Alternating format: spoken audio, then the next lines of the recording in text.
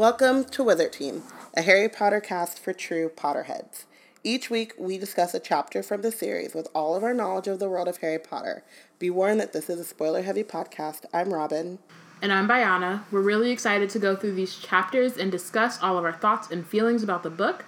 Today, we are discussing Chapter 18 of Harry Potter and the Order of the Phoenix, Dumbledore's Army. We have some announcements and reminders. We want this podcast to be interactive and want to know your thoughts. So please feel free to tweet along with us. Use the hashtag WizardTeam on Twitter to follow along.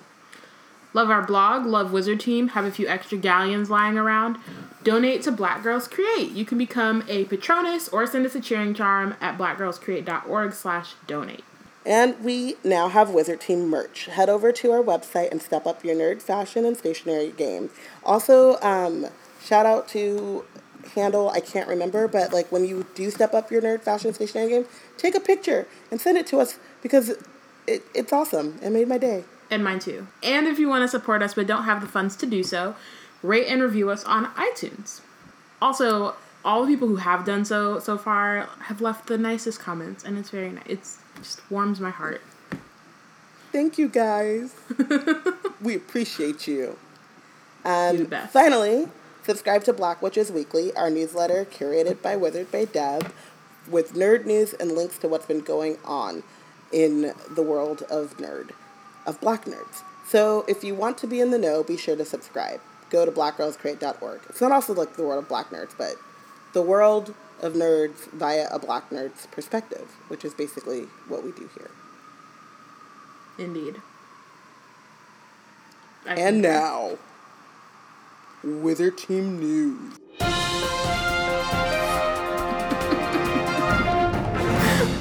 There has to be like one of those like voice things online somewhere where we can like turn it into like a, I don't know. We just gotta get real famous and get the dude to do it. Yeah. The trailer voice dude. Mm-hmm. Or the dude from wrestling. God, my head hurts so bad. I'm sorry. My eyes just were like, nah, man, I'm done. Sorry, keep going. Well, I can read the things that need to be read.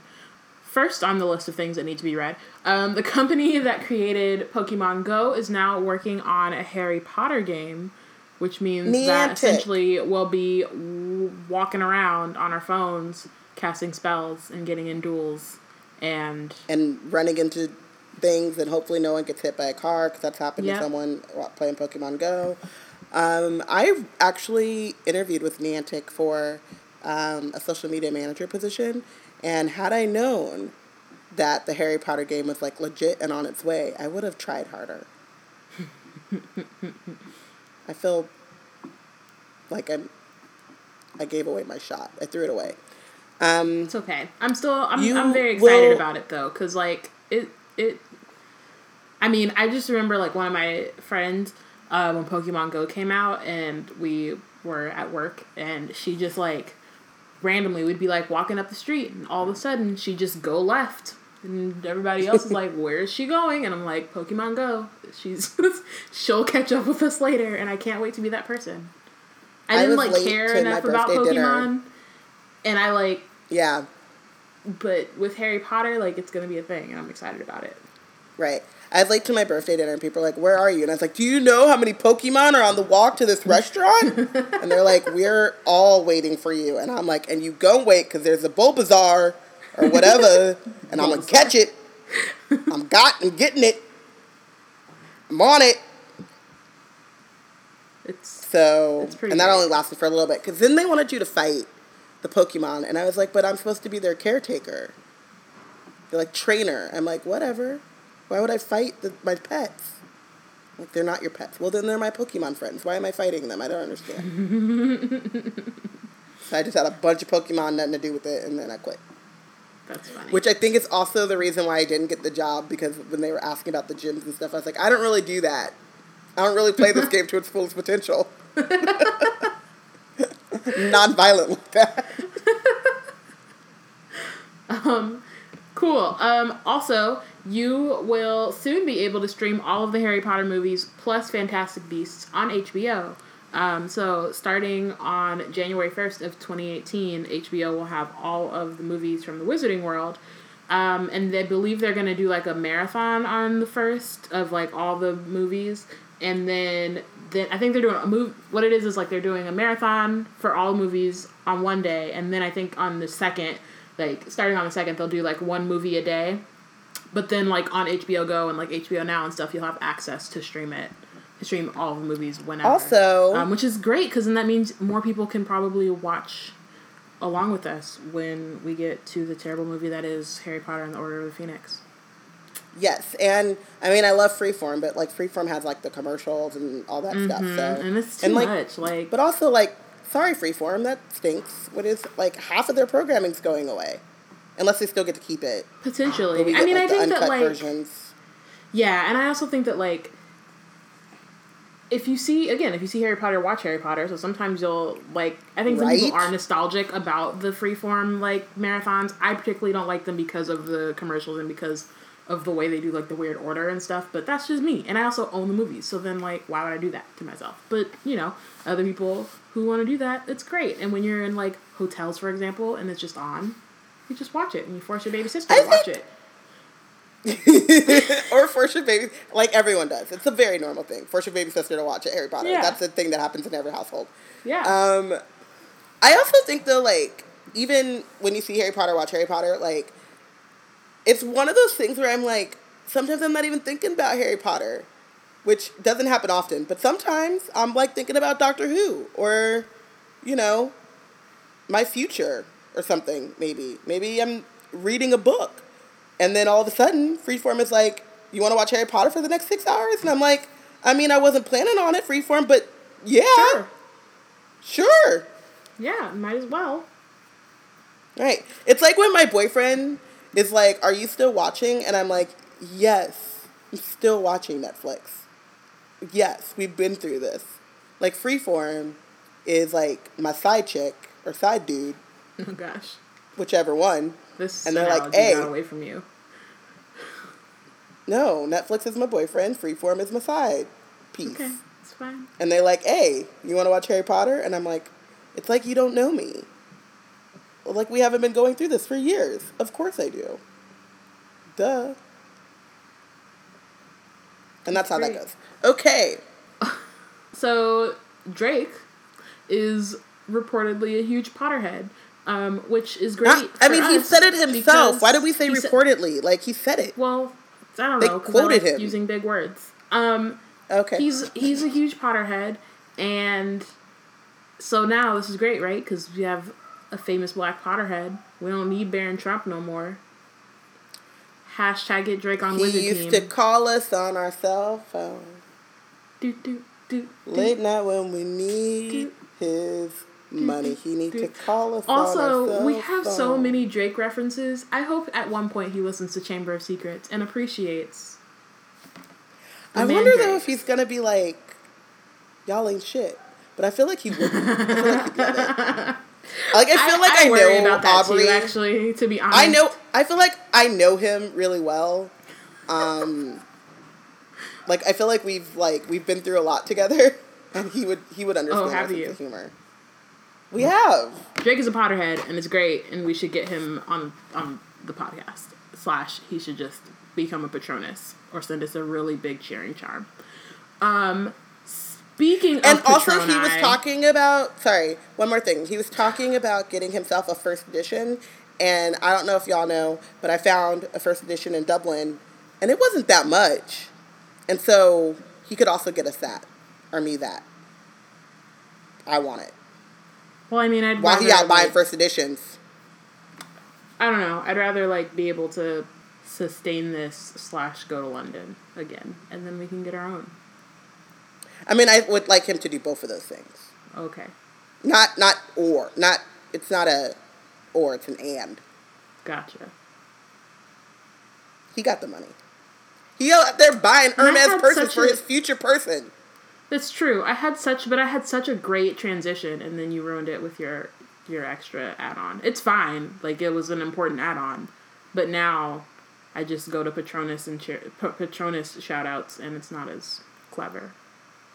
What was the transition? Let's do it again.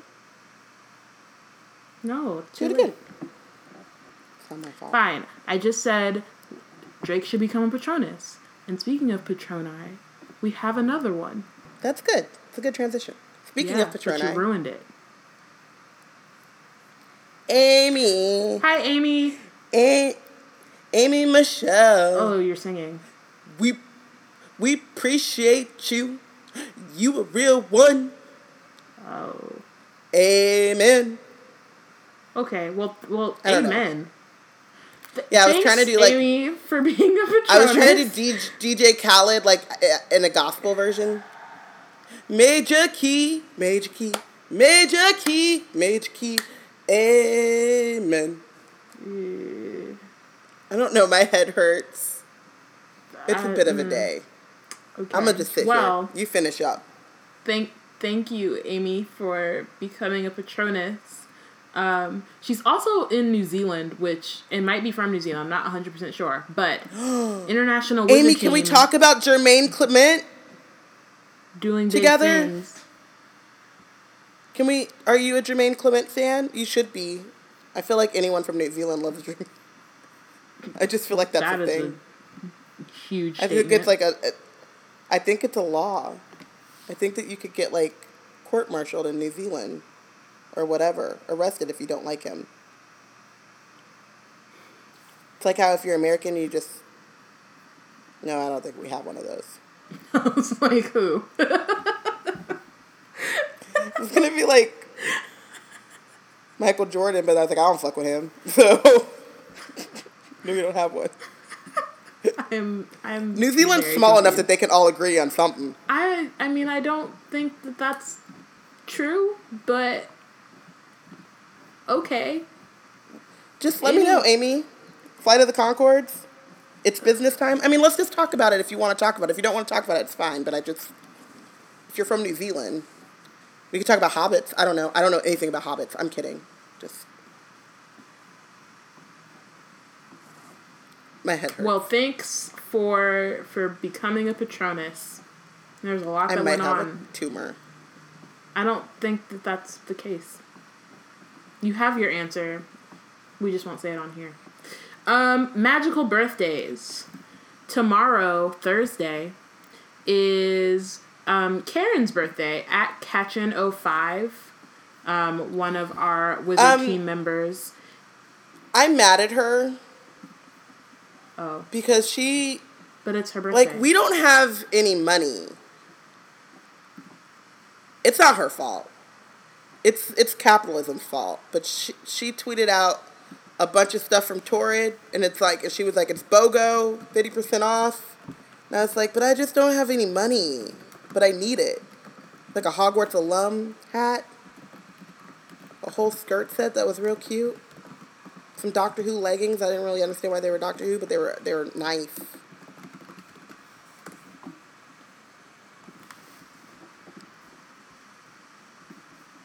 Well, happy birthday, Karen, and I hope you enjoy your fashion.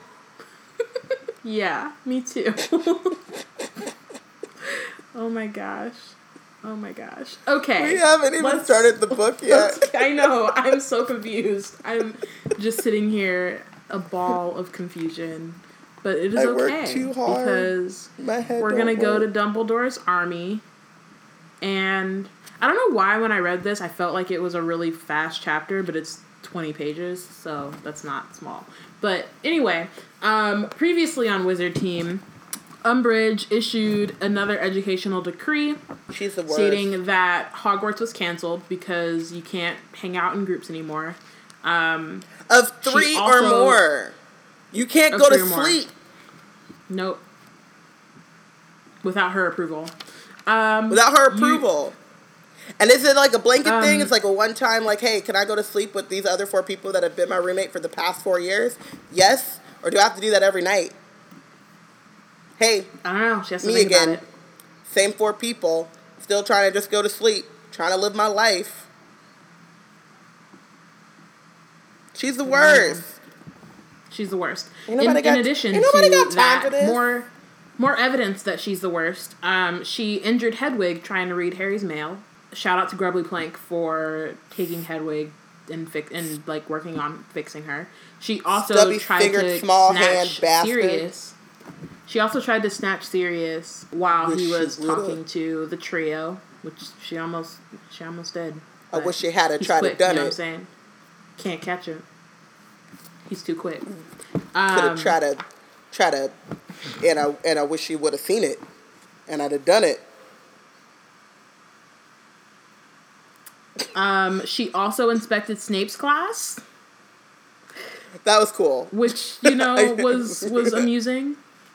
Mutually assured destruction. Yeah. But Harry, of course, because he was too interested in that conversation, didn't actually pay attention to his potion, so he fucked it up and has extra potions homework. And Trelawney is on probation.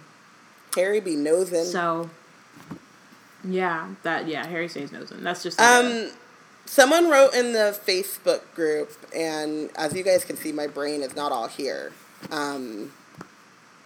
But they were talking about how in rereading that chapter, it occurred to them that Dumbledore made it so that Trelawney could stay, not because of any loyalty or moral whatever, but because he needs to protect her and the prophecy from the Death Eaters. And we were like, yeah.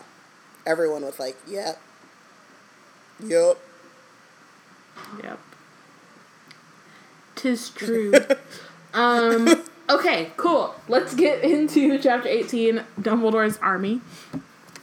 Umbridge has been reading your mail, Harry. There's no other explanation. You think Umbridge attacked Hedwig? I'm almost certain of it, said Hermione. Watch your frog. It's escaping. So basically, they're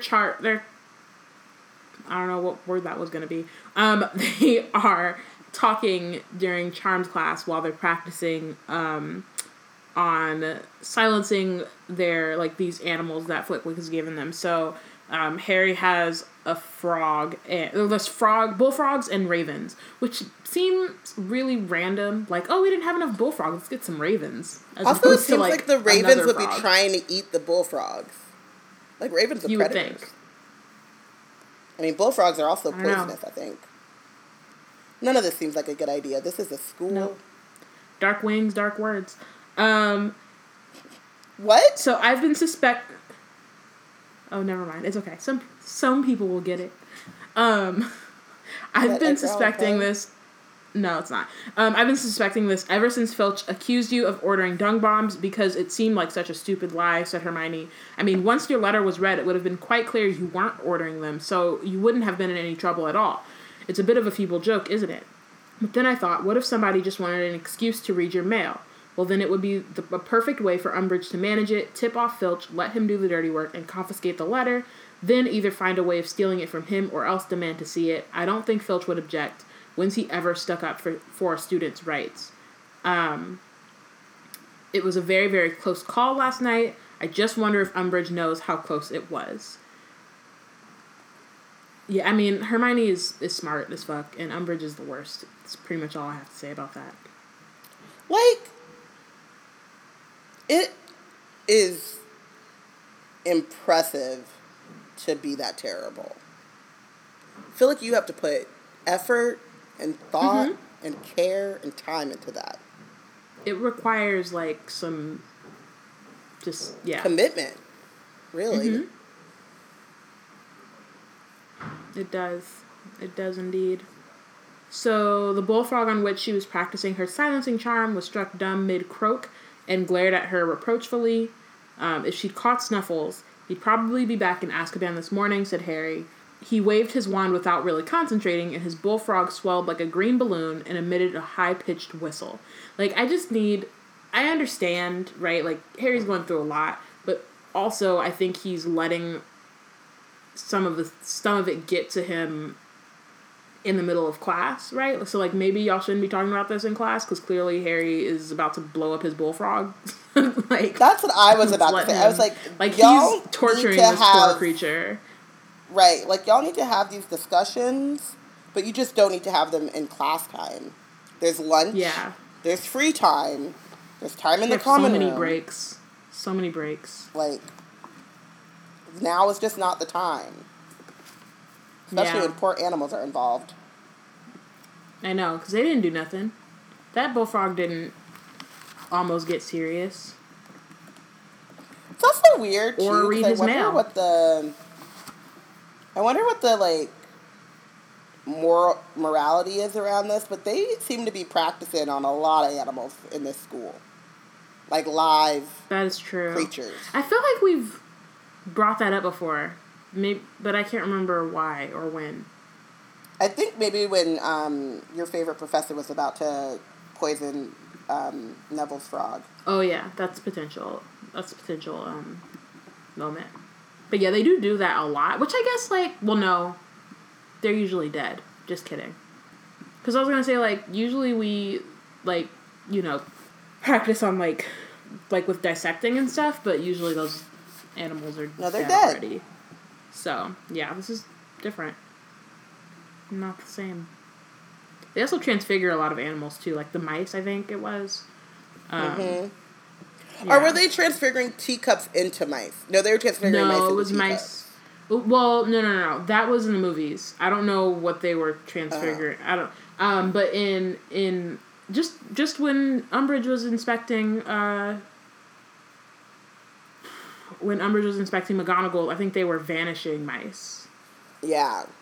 And then there's another one where, and this might be during the OWLs, where they're turning tortoises into teacups, maybe, or tortoises into tea cozies or something. They're turning animals into something to do with tea, and that's in the book. But yeah, I mean, I guess it makes sense because if you're going to be like operating or like silencing humans, you're going to want to practice on a living thing, but it just seems cruel. It just seems very cruel. Yeah. Well, I mean, at least especially with Harry talking about things not that make paying attention. Stressful. they stress him out and he doesn't pay attention at the same time. Because earlier he was squashing his frog so tightly that its eyes were popping. Like, he needs to chill. Well, he mustn't do it again. That's all. I just don't know how we're going to let him know. We can't send him an owl. I don't reckon he'll risk it again, said Ron. He's not stupid. He knows she nearly got him. Silencio.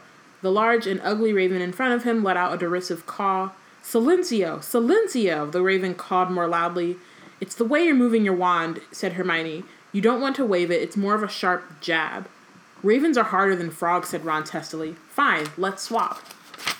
And she silences the raven immediately because she's Hermione motherfucking Granger, and Ron just doesn't know how to listen or pay attention in class. Or not be mediocre. being salty as AF.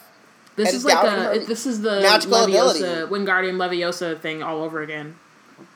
Right.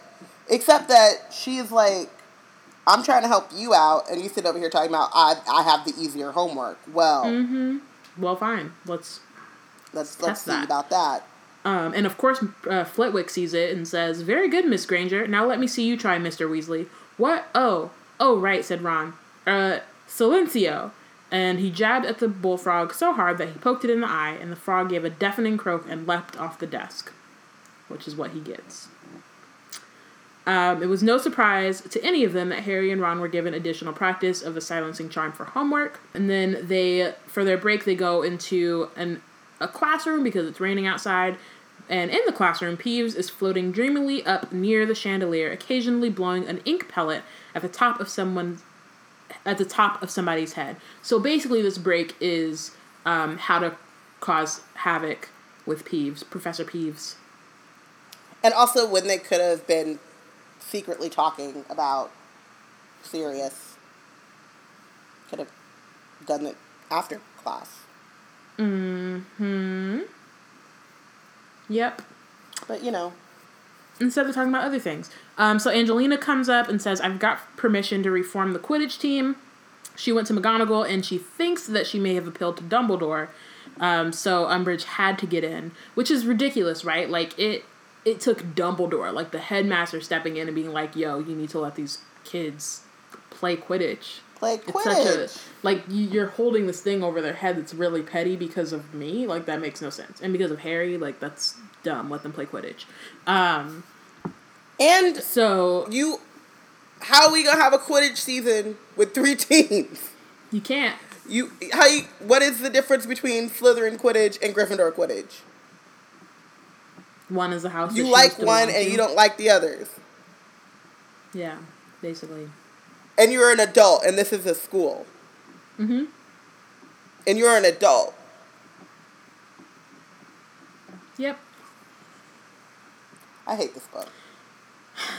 No, you don't. It's the best book. No, I don't. Why don't I? But I should.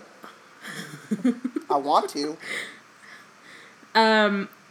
So she says that they have practice at the pitch at 7:00 tonight. Ron's smile slipped slightly as he looked out of the window, which was now opaque with hammering rain. Hope this clears up. What's wrong with you, Hermione? Because she's gazing out the window, with her eyes unfocused. Just thinking, she said. About Snuffles, said Harry. No, not exactly. More wondering. I suppose we're doing the right thing. I think, aren't we? Harry and Ron looked at each other. Well, that clears that up, said Ron. It would have been really annoying if you hadn't explained yourself properly. Which is it's just good. I love Ron. Even right after he's being terrible. Yeah. He always makes up for it. I was just wondering, said Hermione, whether we're doing the right thing starting this Defense Against the Dark Arts group. What?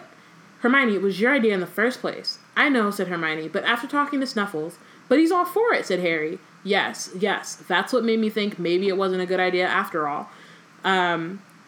Peeves floats over them on his stomach, pea shooter ready. Automatically, the three of them lifted their bags to cover their heads until he had passed, which is, real, it's such a normal thing. It's Hogwarts. They have to worry about a poltergeist shooting things at their head. So, as soon as he passes by, just continue your conversation. It's all good. Again, we talked about this a little bit, but, I just love how, at their 5th years now, none of this is surprising. And they're just ready. Mm-hmm. Let's get this straight, said Harry. Sirius agrees with us, so you don't think we should do it anymore? Yep. Hermione looked tense and rather miserable. Do you honestly trust his judgment? Yeah, I do, said Harry. He's always given us great advice. Which is, not true. I get it. Harry loves Sirius, right? And, knows that Sirius has his best interests at heart and, all these things. Cool. But it's not true. I feel like you're about to slander my man. I'm not. I'm just stating facts. That's all. Sirius is a great person, but when it comes to doing reckless-ass shit at school, he's not the person to go to for validation if you want, a real honest answer on what to do.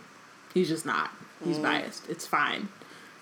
It's just, you know who you go to for certain things, and he's not the one you go to for that, unless you just want him to tell you to do it. Right? Unless you just want to hear what you want to hear. You want him to say what you want to hear. It's the only... I know. That's what I'm saying. Okay, so an ink pellet whizzed past them, striking Katie Bell square in the ear. Hermione watched Katie leap to her feet and start throwing things at Peeves. Because, while she's a 6th year, she was like, I'm sick and tired of this motherfucking poltergeist in my motherfucking classroom. And just kind of lost it. In a few moments before Hermione spoke again, it sounded as though she was choosing her words very carefully. You don't think he's become sort of reckless since he's been cooped up in Grimmauld Place? You don't think he's kind of living through us? What do you mean, living through us? Harry retorted. I mean, well, I think he'd love to be forming secret defense societies right under the nose of someone from the Ministry. I think he's really frustrated at how little he can do when where he is, so I think he's keen to kind of egg us on. And Ron looks utterly perplexed. Sirius is right. You do sound like my mother. Which is okay, fine, but she's not wrong. Everything she's saying is the truth. Just because your mom would say it doesn't make it not true.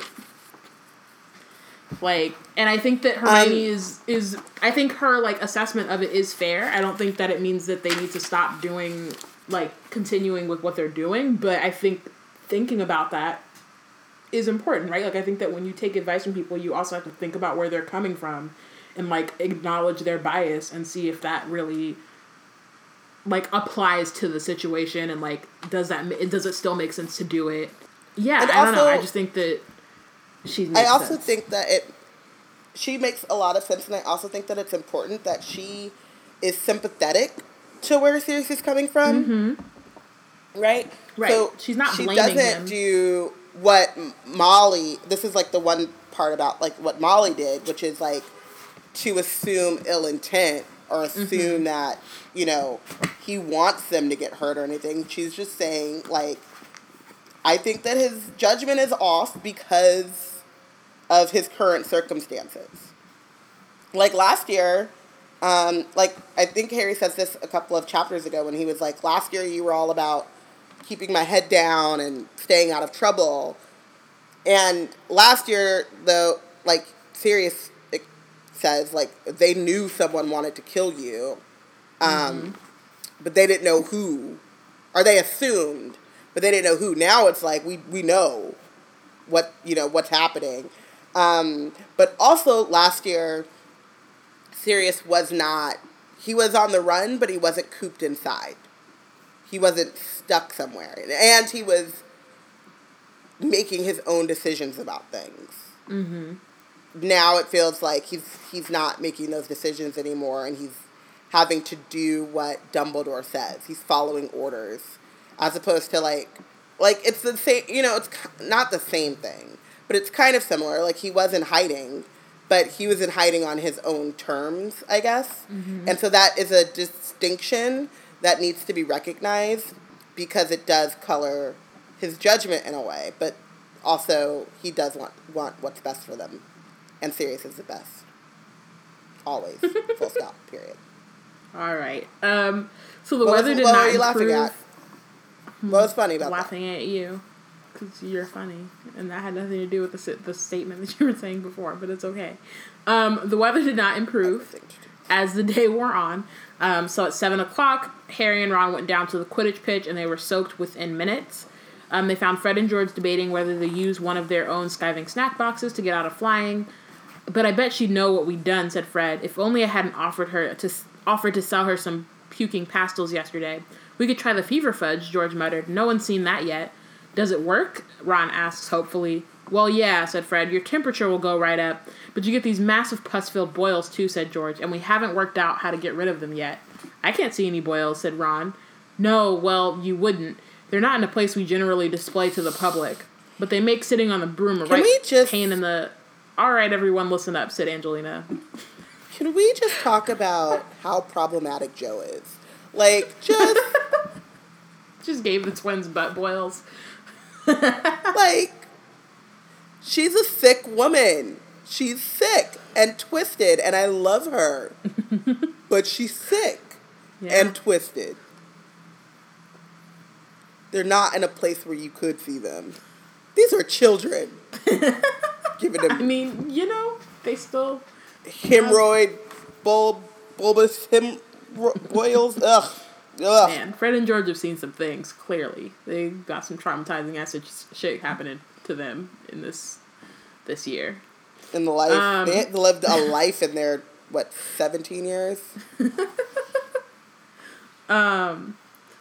I know it's not ideal weather, said Angelina. Wait. Sorry. Deb says kids love butt jokes. And as a person who spent the weekend with Aminata watching Teen Titans Go, which is all fart jokes. It's not funny, but... And I 100% fart jokes. I remember watching Teen Titans Go with Aminata, and this has nothing to do with really anything that we're talking about, but who cares? And I was kind of disappointed based on, when I was a kid watching Teen Titans, and then I was like, they rebooted it and just turned it into fart jokes. Teen Titans was a thing before?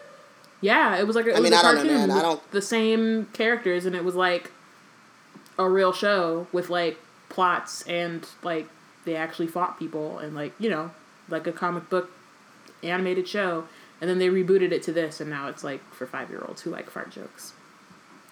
And waffles. The one that we watched was a lot of waffles. I didn't understand, but it's weird. It's not about comic books at all anymore. It's just funny. About these characters doing weird shit that literally any character could do.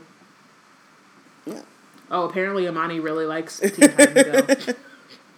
I don't know. What I saw, I was like, I don't appreciate this at all. I've heard so much about Teen Titans Go, at cons and stuff, but I've just been like, that's some DC shit. I don't care. And I mean, that too. I just had remember to watch it, Teen and I was like, better. and she has, and then we got to get back on track because this is not a short chapter, but she has, her other sister Akira's habit of pausing and rewinding. Oh yeah, and Akira like does that. every fart joke. And every fart joke needed to be paused and laughed at and heard again. And I was like, but it's all fart jokes, baby. This 15-minute episode is now 30 minutes. Awful. That's awful. No. I'm laughing, but no. It's terrible. And then I was like, let's watch Steven Universe. And she's like, I don't like that. I'm like, yeah, you do, because we watched it before. And it's got singing, and it's funny, and it's got a decent amount of fart jokes. Like, just enough.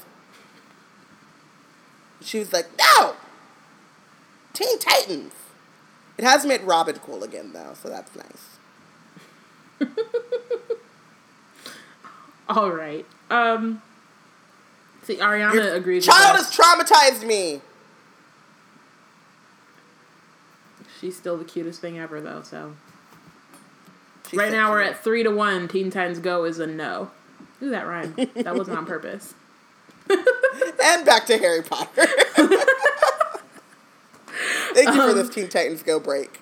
This has been brought to you by... kids do love the fart jokes. Yeah. Right, sorry. Angelina says, I know it's not ideal weather, but there's a good chance we'll be playing Slytherin in conditions like this, so it's a good idea to work out how we're going to cope with them. Harry, didn't you do something to your glasses to stop the rain fogging them up when we played Hufflepuff in that storm? You mean the one where the 100 Dementors came and attacked him? That game? Ooh, that game. Yikes. Way to bring up good memories there, Angelina. But also, that's one of the last... Well, no, I think they played Ravenclaw after that, but that was the last season they had, so that would be the last frame of reference that she would have, so... Because there was no Quidditch last year. They totally could have done the Triwizard Tournament and Quidditch.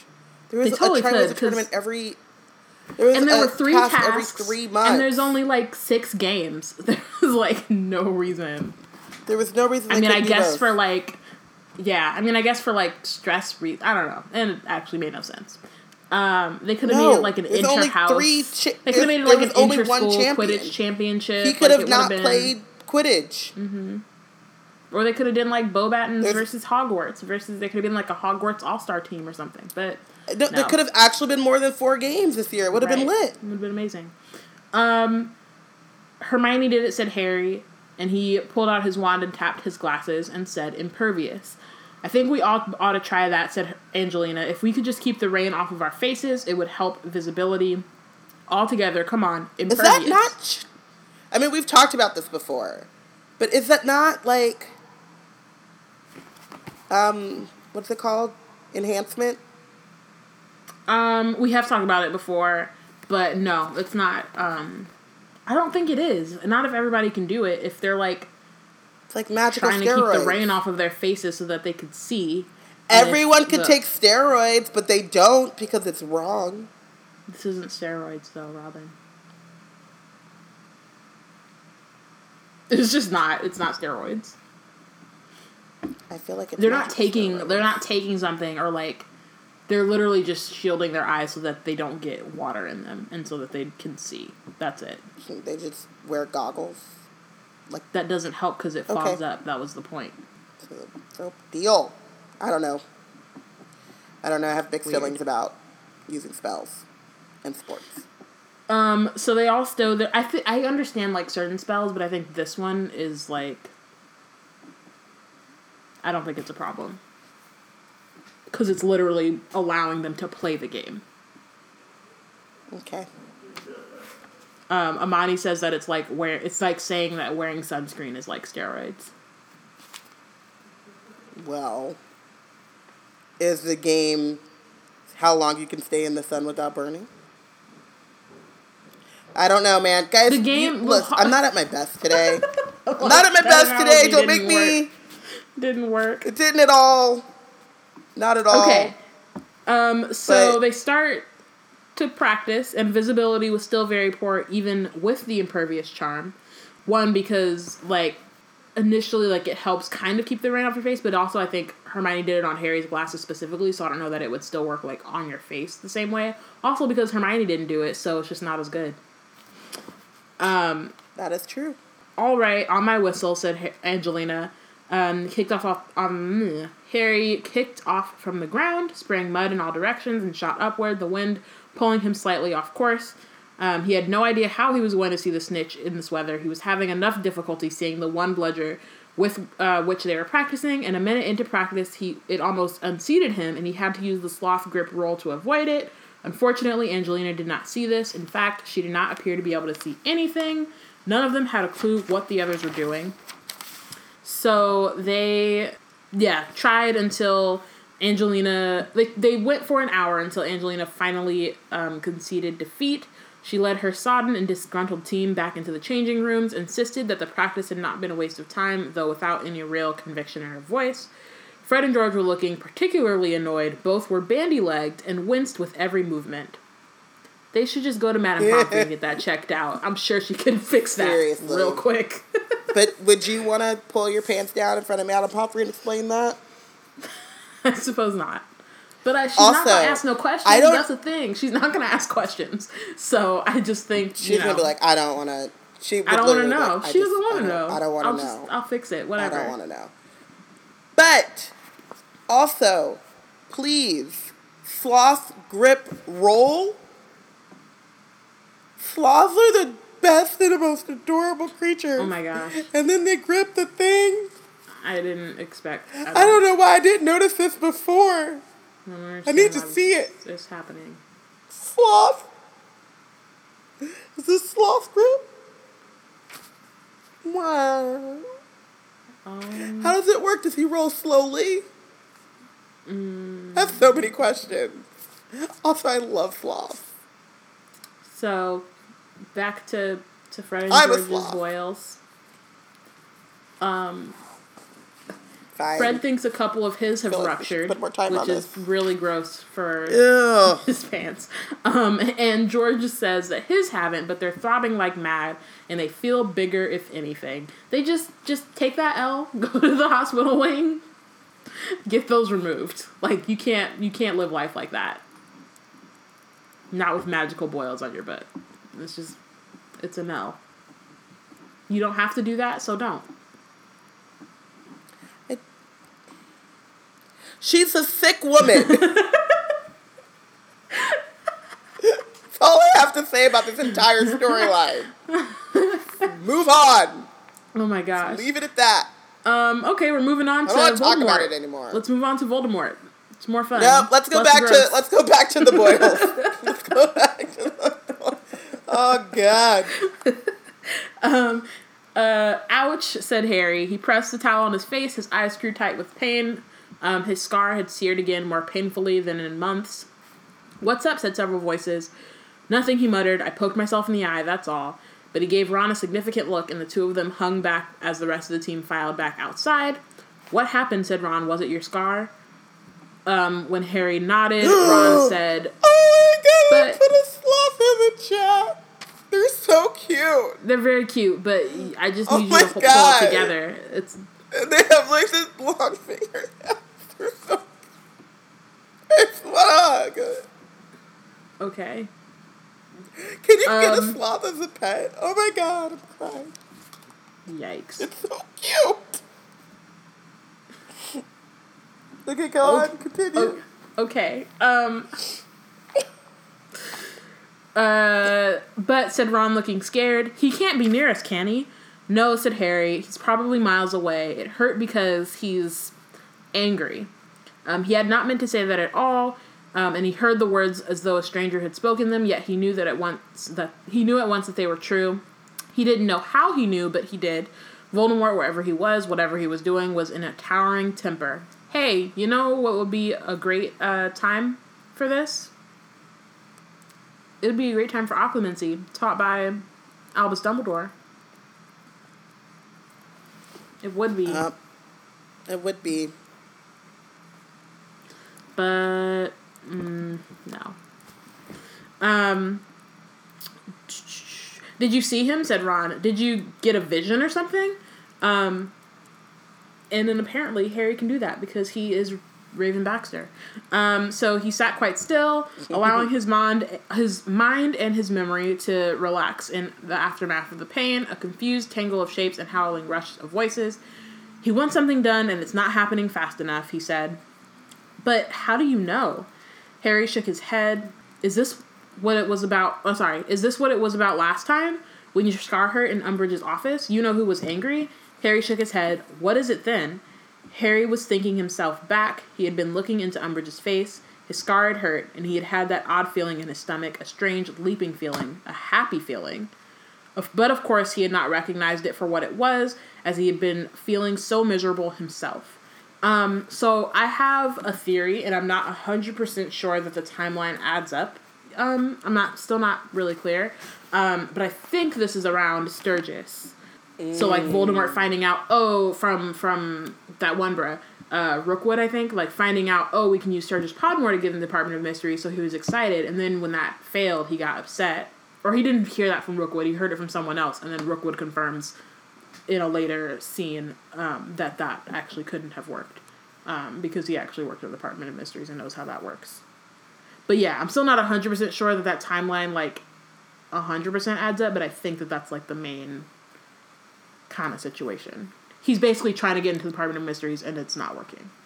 Okay, because I'm like, I have no idea what's going on. Okay. He's happy because they got Sturgis, because Sturgis got, and they were going to get in the department. And that happened when Umbridge touched him? Well, when Umbridge touched him, that was the last time when his scar hurt, and Harry didn't know why, and then we find out that Sturgis tried to get into the Department of Mysteries, like, the next day, or something like that. So it's possible that, like, he thought this is before Sturgis tried to get in, or something, like, they decided they were going to do that. Oh. And then he was like, yeah, this will finally work, finally, my plan, it'll be great, and then it gets foiled, and he's like, darn. Okay. Got it. I don't know that that's 100%, like, yeah. Mm-hmm. Okay. Last time it was because he was pleased, he said, really pleased. He thought something good was going to happen, and the night before we came back to Hogwarts, he was furious. I don't know what happened that time. I didn't go back that far to investigate. You could take over for Trelawney, mate, said Ron in an odd voice. I'm not making prophecies, said Harry. No, you know what you're doing? Harry, you're reading you-know-whose mind. No, said Harry, it's more like his mood, I suppose. I'm getting flashes of what mood he's in. Dumbledore said something like this was happening last year. He said that Voldemort was near me, or when he was feeling hatred, I could tell. Well, now I'm feeling when he's pleased, too. There was a pause. You've got to tell someone, said Ron.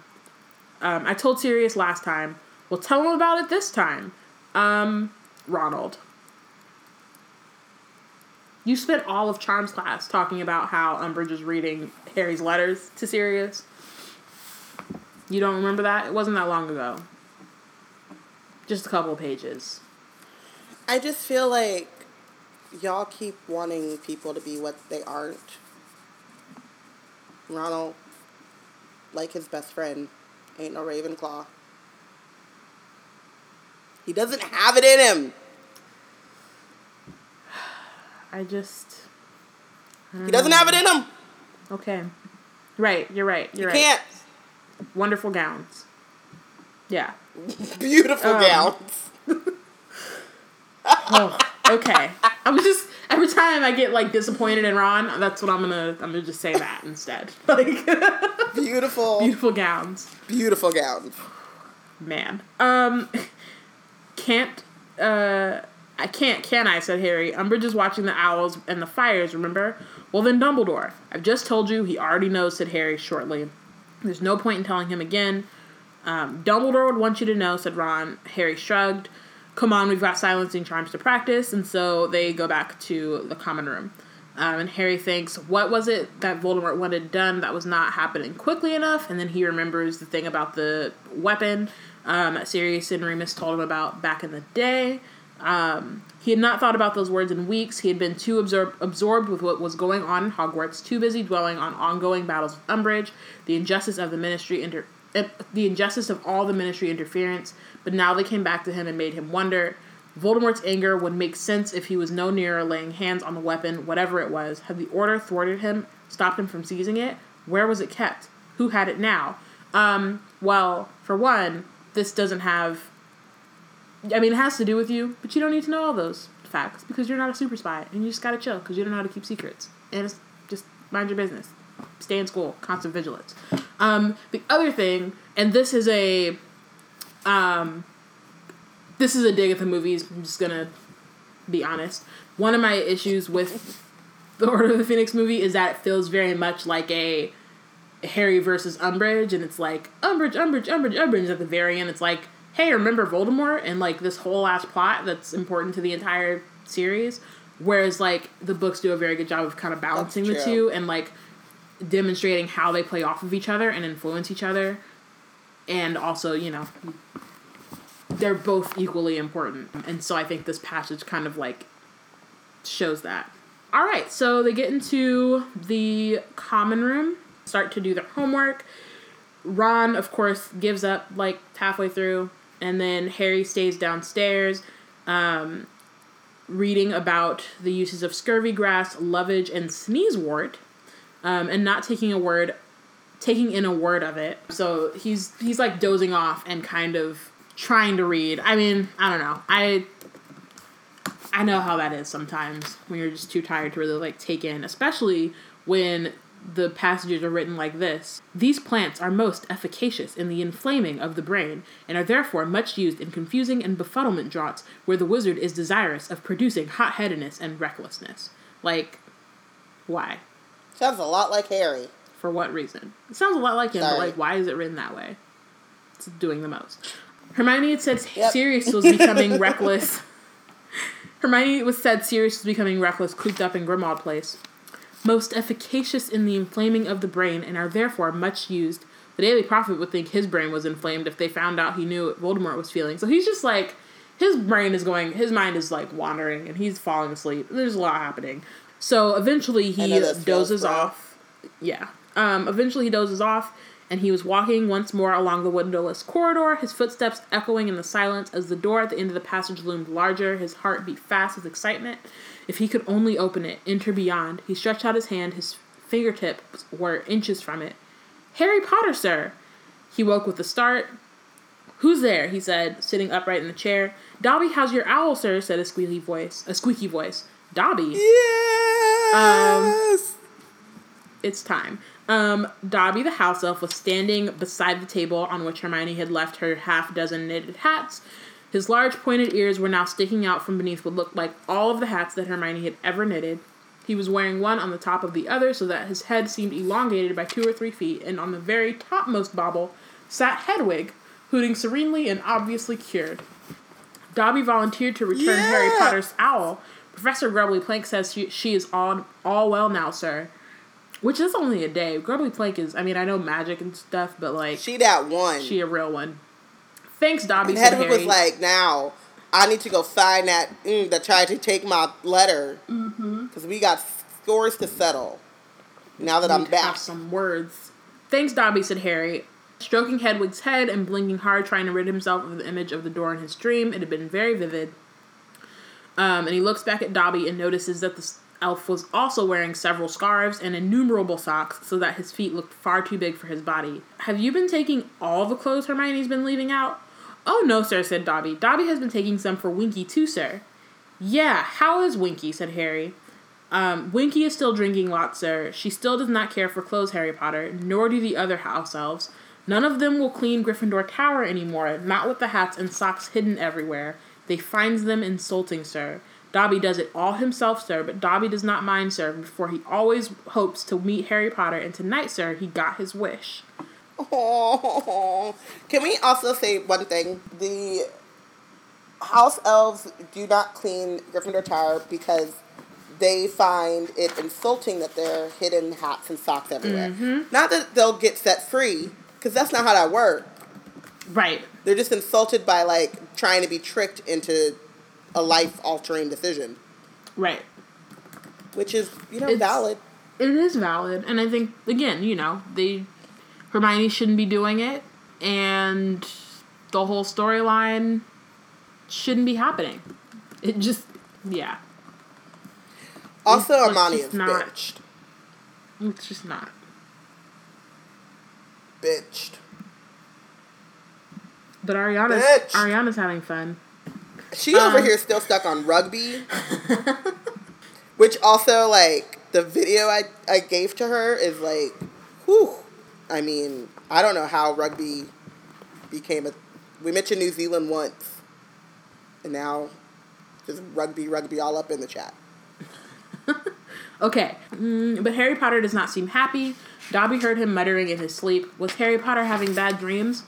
Not really bad. I've had worse. Dobby wishes he could help Harry Potter, for Harry Potter set Dobby free, and Dobby is much, much happier now. You can't help me, Dobby, but thanks for the offer.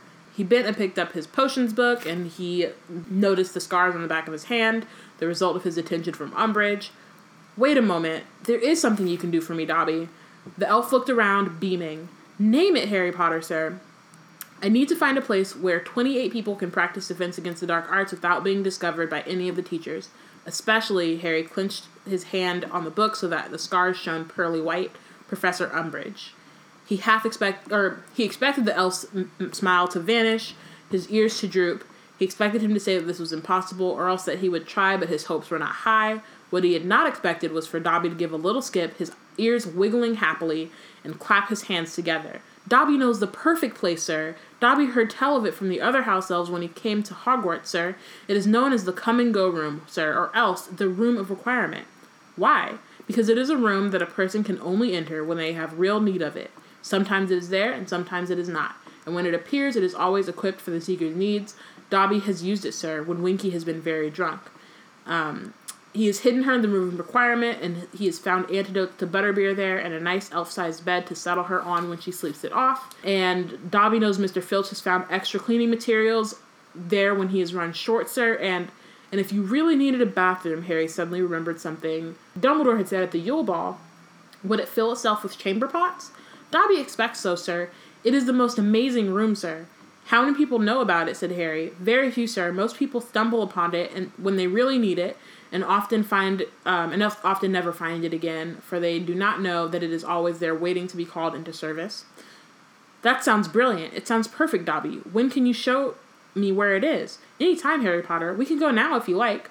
For a moment, Harry considers going, and then remembers, his conscience in Hermione's voice is like, you being reckless. And so he is like, you're right, fam. I'm gonna go to sleep instead.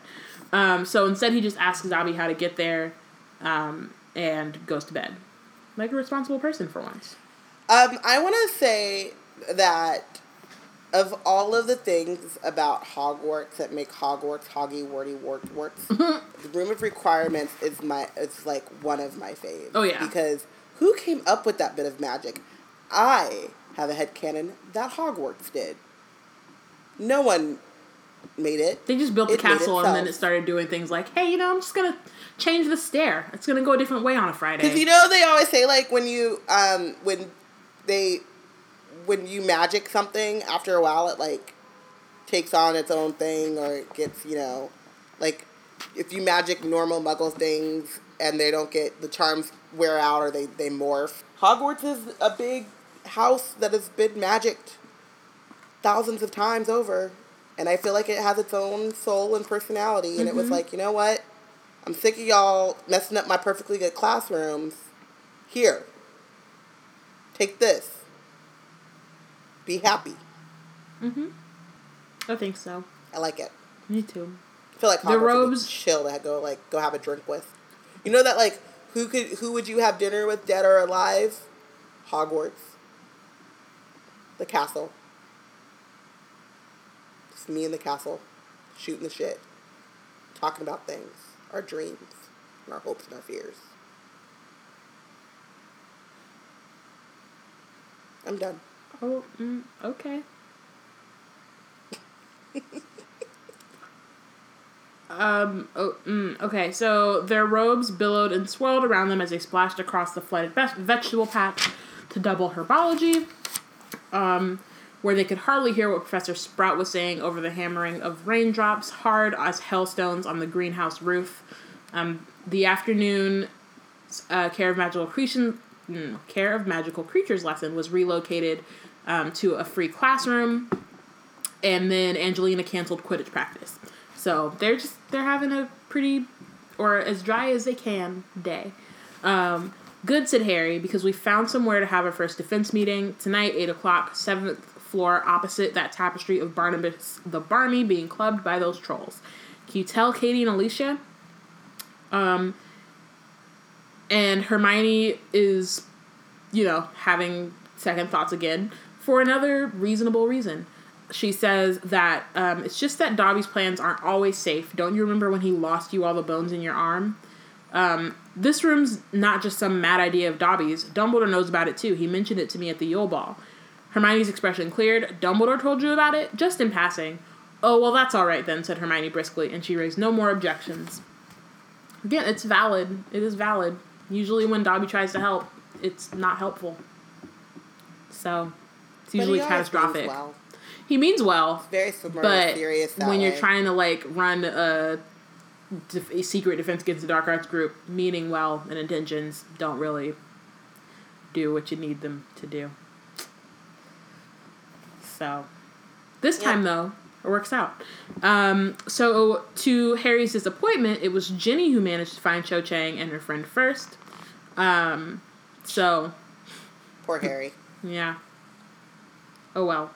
But by the end of dinner, he was confident that every one of the 25 people who had turned up at the Hogshead had been given the location and the time. So at 7:30, Harry, Ron, and Hermione left the common room, and Harry clutched a certain piece of aged parchment in his hand. Fifth years were allowed to be out in the corridors until 9, but all three of them kept looking around nervously as they made their way up to the 7th floor. Hold it, said Harry. I solemnly swear that I am up to no good. Filch is on the 2nd floor, Mrs. Norris is on the 4th, and Umbridge is in her office. So they take off, and they get to the place where the troll is clubbing the would-be ballet teacher. I need some story. I need to know what's going on with Barnabas and how he ended up in this situation. It's got to be a fascinating story. It's got to be a magical ballet teacher who ends up being clubbed to death by trolls? Yep. I just have questions. As you should. Mm-hmm. Mm-hmm. Anyway, Harry says that Dobby said to walk past this bit of wall, concentrating hard on what we need. Oh, walk past 3 times. They did so, turning sharply at the window just beyond the blank stretch of wall. Ron had screwed his eyes up in concentration. Hermione was whispering something under her breath, and Harry's fists were clenched as he stared ahead of them. We need somewhere to learn to fight, he thought. Just give us a place to practice, somewhere they can't find us. A highly polished door had appeared in the wall. Ron was staring at it, looking slightly wary. Harry reached out, seized the brass handle, and opened the door, which led into a spacious room lit with flickering torches like those that had illuminated the dungeon's 8 floors below. The walls were lined with wooden bookcases, and instead of chairs, there were large silk cushions on the floor, a set of shelves in the far end of the room, a range of instruments, including sneakoscopes, secrecy sensors, and a large cracked faux glass that Harry was sure had hung the previous year in the fake Moody's office. So I have kind of a question / theory about the room of requirement. It still stings. So It's a kleptomaniac. You said what? The room is klepto. The room is a klepto. I mean, yeah. But yeah, so I was just thinking, because there's, in the next book, we'll see the room of requirement when it just has, everything that has ever been stored in there, or, hidden, and it's just, a junkyard, kind of, or, a maze of just stuff that has accumulated over the years. And so then my thing is it's not really whatever people want. Not everything. It can't give you everything. It can only give you what's in the room, is my theory. But also the fact, because things have been hidden there since, like, the beginning of time, it's pretty much everything you would need is there, right? Like, and then the thing that's, like, then it also makes me wonder if, like, did Dumbledore or did one of the It's like a library! Yes. But my other question, though, is that, like... the requirement is LexisNexis.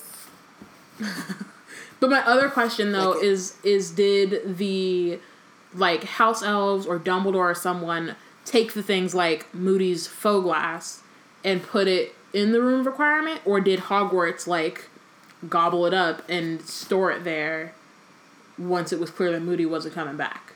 You know what I mean? Like, I'm curious about how some of those things make it there. Like, some things it's very clear that, like, students throw it in there and they leave it. But for other things, I'm curious about, like, whether or not they... Yeah, I mean, it calls to mind Prisoner of Azkaban when they all have to sleep in the Great Hall, and then there was just a bunch of... sleeping bags? Yes, thank you, that's a word. And I'm sure they probably all are stored in the room of requirement. And that's why I'm saying it's like a library, or the room is like a librarian, where it has just like this vast amount of information, and then you give a request, and then it's like do, and it gives you exactly what you need. Yeah. And Amani I'm says... more in love with that room now. Amani says, wait, what if you needed a place to read every book you ever loved with every drink you ever wanted in the perfect fire? / can we go to Scotland and ask that right now? Someone is very clearly a Ravenclaw, because that is the most Ravenclaw sentence I've ever read in the last week. It was pretty Ravenclaw. It's like really on brand. It was really on brand. Like if I didn't know that he was a Ravenclaw, I would absolutely know now. There would be no question. If you said, tell us in one sentence what house you're in without using the house that you were in, and someone said this, you would just be like, all right, Ravenclaw. Mm-hmm. Yep. Impressive. Yeah. It's pretty good. Okay, I'm dying. I'm sorry. We're almost done. I might be dead. No, I don't think you are yet. Unless you just somehow came back as Benz, and that's I might cool be too. Benz.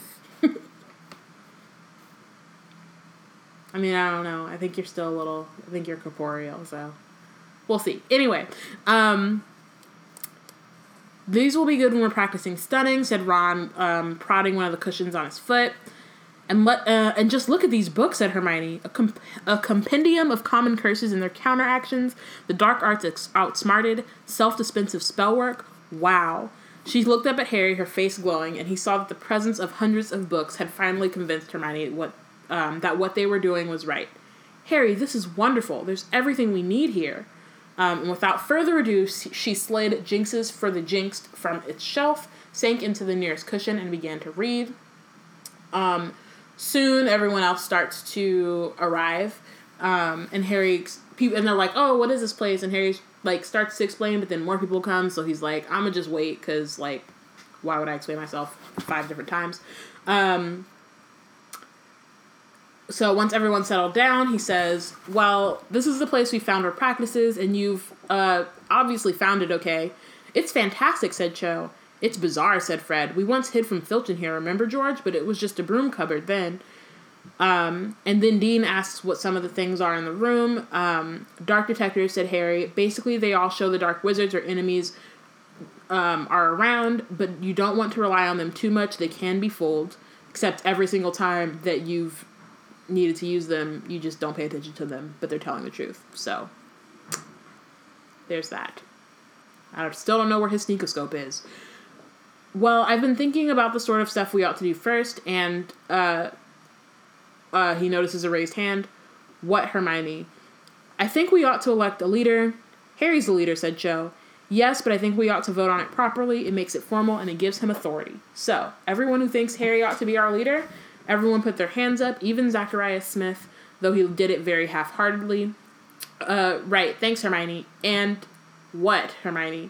I also think we ought to have a name. It would promote a feeling of team spirit and unity. Don't you think? She read that in a book somewhere. There's some book about, like, forming... Classes. Yeah. Can we be the anti-Umbridge League? Said Angelina hopefully. Or the Ministry of Magic or Morons Group, suggested Fred. I was thinking more of a name that didn't tell everyone what we were up to, so that we can refer to it safely outside meetings. The Defense Association, said Cho. The DA for short, so no one knows what we're talking about.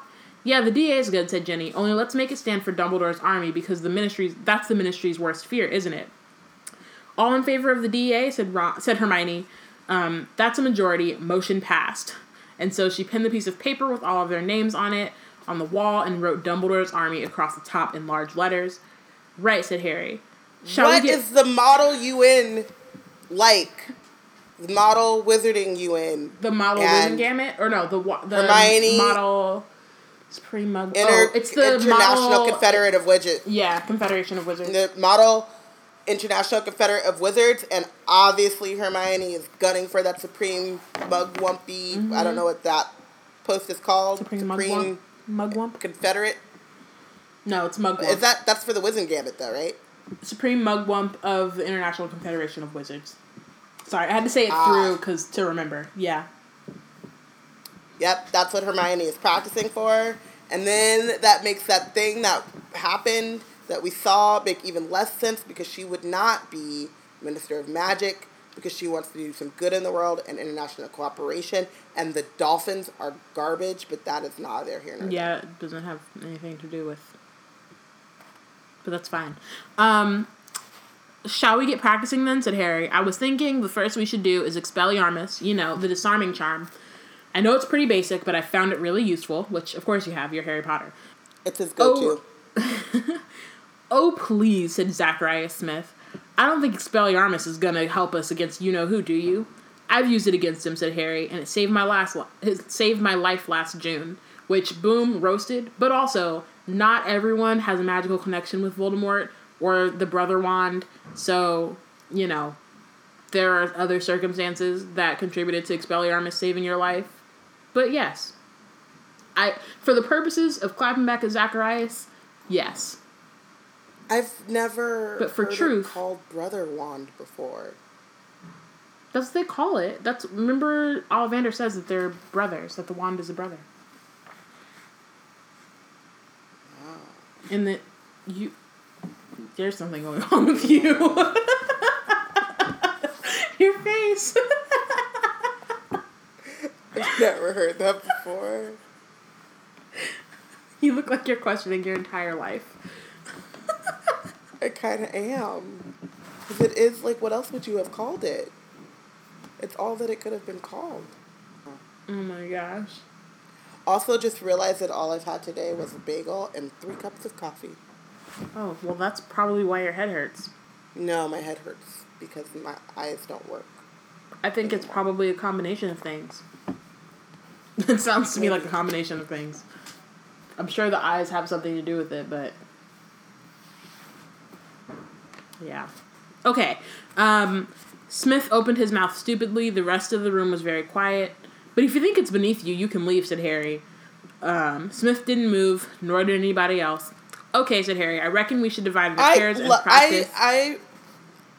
I'm sorry. I want there to be, in the movies, it's Hagrid's oh, shouldn't have said that, shouldn't have done that. And, Seamus blowing shit up.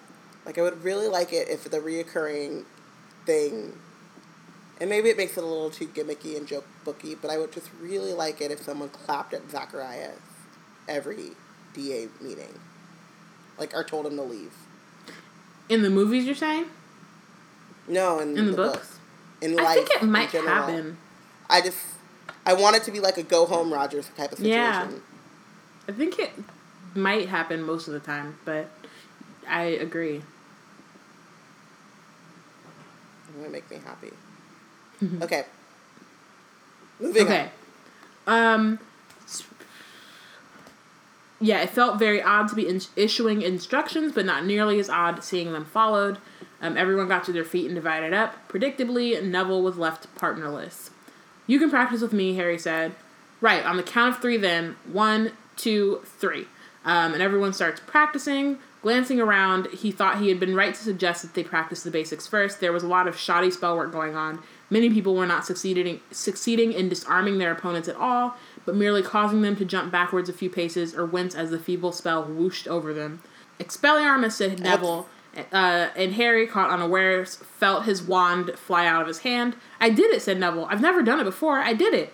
Good one, said Harry, encouragingly, deciding not to point out that in a real duel situation, Neville's opponent was unlikely to be staring in the opposite direction with his wand held loosely at his side, which is fine, but that's good that, like, he recognizes that, and he's actually a good teacher, despite not really having very many role models in that department. That's what McGonagall would do. Also, though, he's not being constantly vigilant when he's teaching people how to be constantly vigilant. True. That is true. But, I mean, yeah, he needs to... It's... One, how dare people not want to team up with Neville? Like, Neville's about to glow the fuck up, and you should get on this train early. But no, y'all sleeping. But two, like, Harry really shouldn't have a partner because he is going to want to be, like, paying attention to everyone. Mm-hmm. But also, constant vigilance. I don't know. It's just, like, a lot. Yeah. A lot going on there. Mm-hmm. So he tells Neville to take turns practicing with Ron and Hermione so that he can walk around and see how the rest are doing. Something odd is happening to Zacharias Smith. Every time he opened his mouth to disarm Anthony Goldstein, his own wand would fly out of his hand, yet Anthony did not seem to be making a sound. He did not have to look very far to see what was going on. Fred and George were several feet from Smith and taking turns to point their wands at his back. Sorry, Harry, said George. Couldn't resist. And then he moves on. Ginny was teamed with Michael Corner, who was doing very well, whereas Michael was either very bad or unwilling to jinx her. He better buck up. He ain't got no time for all that. Like, Voldemort ain't gonna spare your feelings. Mm-mm. Ernie Macmillan was flourishing his wand unnecessarily, giving his partner time to get in under his guard. The Creevy brothers were enthusiastic but erratic, and mainly responsible for all of the books leaping off of the shelves around them. Luna Lovegood was similarly patchy, occasionally sending Justin Finch Fletchley's wand spinning out of his hand, and other times merely causing his hair to stand on end. Okay, stop, he shouted. Stop. Stop. I need a whistle, he thought, and immediately spotted one lying on top of the nearest row of books. He caught it up and blew hard. Everyone lowered their wands. That wasn't bad, said Harry, but there's definite room for improvement. Let's try again. And so, he goes and walks around even more before he goes over to Cho, who immediately starts fucking up, basically. Oh no, she said. Expelliarmus. Oh, I'm sorry, Marietta. Her curly-haired friend's sleeve caught fire. Marietta extinguished it with her own wand and glared at Harry as though it was his fault. You made me nervous. I was doing all right before then, Cho said. That was quite good, Harry lied. But when she raised her eyebrows, he said, well, no, it was lousy, but I know you can do it properly. I was watching from over there. And of course, Marietta's... Look at him! Of course, Marietta is, like, not about this life. Marietta, isn't it? Murietta. No. It's an A. Marietta. Yeah. She's salty, basically. She's just pressed. It's okay. She'll eventually... Do you think that Marietta doesn't... It's not that she doesn't approve of Harry, which it might be, but that she has a crush on Cho? Ooh. Somebody write that fanfic! Don't mind her, Cho muttered. She doesn't really want to be here, but I made her come with me. Her parents have forbidden her to do anything that might upset Umbridge, you see. Her mom works for the ministry. I'm curious, like, did Cho have other friends who might be interested, who she could have made do it, instead of the one who, like, has higher stakes? I'm curious. Yeah, but they're prettier than she is, and she wants her, like, non-pretty friend, not a threat. That makes Cho sound horrible. Like, it really does. It makes her sound like a terrible human being. I know. So I'm gonna go ahead and reject that headcanon. But we don't know if it's true or not. Okay, well, I'm going to just reject it offhand. It's fine. What about your parents, said Harry. Well, they've forbidden me to get on the wrong side of Umbridge, too, but if they think I'm not going to fight you-know-who after what happened to Cedric. She broke off, looking rather confused, and an awkward silence fell between them. Terry Boots' wand went whizzing past Harry's ear and hit Alicia Spinnet hard on the nose. Well, my father is very supportive of any anti-ministry action, said Luna. He's always saying he'll believe anything of Fudge. I mean, the number of goblins Fudge has had assassinated. And of course he uses the Department of Mysteries to develop terrible poisons, which he feeds secretly to anybody who disagrees with him. And then there's his umgubular slash kilter. What the fuck is that? It's a thing. What is an umgubular slash kilter? If you would have picked up a book, you'd know. I don't think so. Jeez. I don't. Just flourishing in your own ignorance because you want to make Luna look like a weirdo. Okay. I wonder if that's a Wizard Rock. It's a thing. That also sounds like a Wizard Rock band. So I don't know anything about Wizard Rock. So if it's not one, I'm surprised it's not. If it is one, then that makes sense. It's going to be the name of our new Wizard R&B group. It doesn't work. It's like very specifically rock to me. I don't know why that is, but... Well, our Wizard Rock band will be like the Bad Brains. We'll be like the black punk group. Meh. Yeah. Don't ask, Harry muttered to Cho, although wouldn't Cho kind of be used to this by now, you would think, potentially. They live in the same place. Anyway, Hermione calls, "Hey, Harry, have you checked the time?" It was already 9:10, which meant they needed to get back to their common rooms immediately or risk being caught and punished. Well, that was pretty good, he said, but we've overrun. We better leave it here. Same time, same place next week. Sooner, said Dean Thomas eagerly, and many people nodded in agreement. Angelina, however, said quickly, "The Quidditch season's about to start. We need team practices, too." "Let's say next Wednesday, then," said Harry, "and we can decide on additional meetings then. Come on, we better get going." So he lets them all leave in 3s and 4s, watching their tiny dots anxiously to see that they return safely to their dormitories before making their way to the fat lady. "That was really, really good, Harry," said Hermione. "Yeah, it was," said Ron. "Did you see me disarm Hermione, Harry?" "Only once," said Hermione. "I got you loads more than you got me." "I did not only get you once. I got you at least 3 times. Well, if you're counting the one where you tripped over your own feet and knocked the wand out of my hand." They argued all the way back to the common room, but Harry was not listening to them. He had one eye on the Marauders map, but he was also thinking about how Cho said he had made her nervous. Ooh, he made her nervous. Bow chicka bow wow. Bow chicka wow wow. I don't want it to be a valid command. What? Sorry.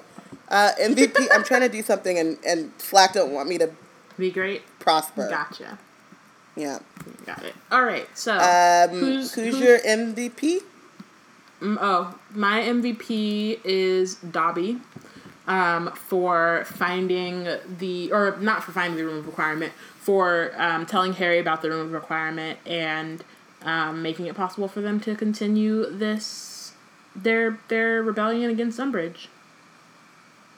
That is a great choice. I chose Sirius Black. Of course you did. Doesn't make sense, but that's fine. It does make sense. We were just talking about it. He has got, things, and he wants the best for them, but also his, lived experiences are coloring his judgment, but also he's still trying to be an encouraging and lovable person, and he almost risked his life to be there for Harry, and it's serious. Mostly it's serious, because he wasn't in this chapter. All of it is valid. He wasn't in this chapter. He's going to win the book. He's not. He's not in it enough, and you're only one person. And he's not going to win. Check the votes. He's going to win the book. I have checked the votes. At this point. It's fine. It's okay. He's totally I'm just gonna let it go. Amani also makes Dobby the MVP for cleaning the common room and getting the room of requirement, and just being a general great friend. Yeah, I agree. Also, one time he helps and things don't go to shit. It's pretty great. I think he's improving. What? Look at that glow up. He got a whole new wardrobe. He helping and things they turn into shit. Go Dobby. Look at you. Ariana also makes MVP Dobby logistical support. People don't pay enough attention to the importance of logistics until the logistics fall apart. That is a word. That is my honest entire life. Like, I don't want to, but... Really hit you. I really touched your soul there, didn't I? Yes, have experience in that. I was trying to chill, but then I was like, ooh, that touched me, like, got me real deep. Real touched you. I felt that.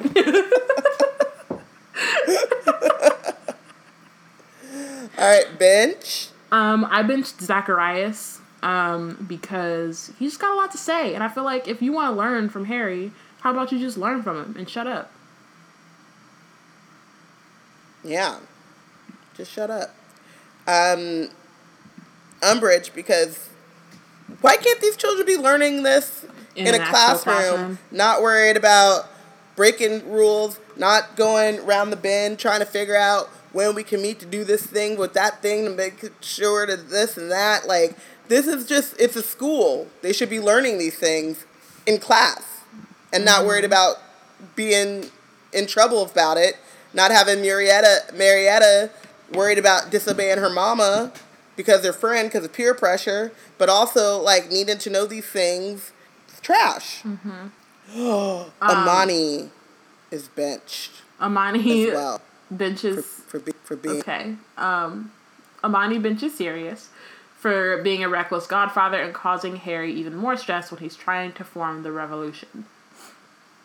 But that vote has been rejected by the people, so please submit another one. I am going to count that vote. The International Confederation of Wizards said no!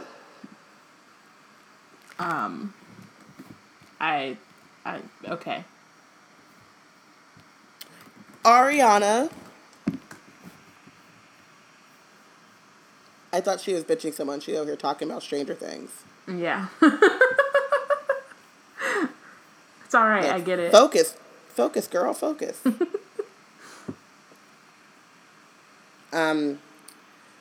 Though, while we have time and I can cut this out, the mid-season finale of Star Trek, whew.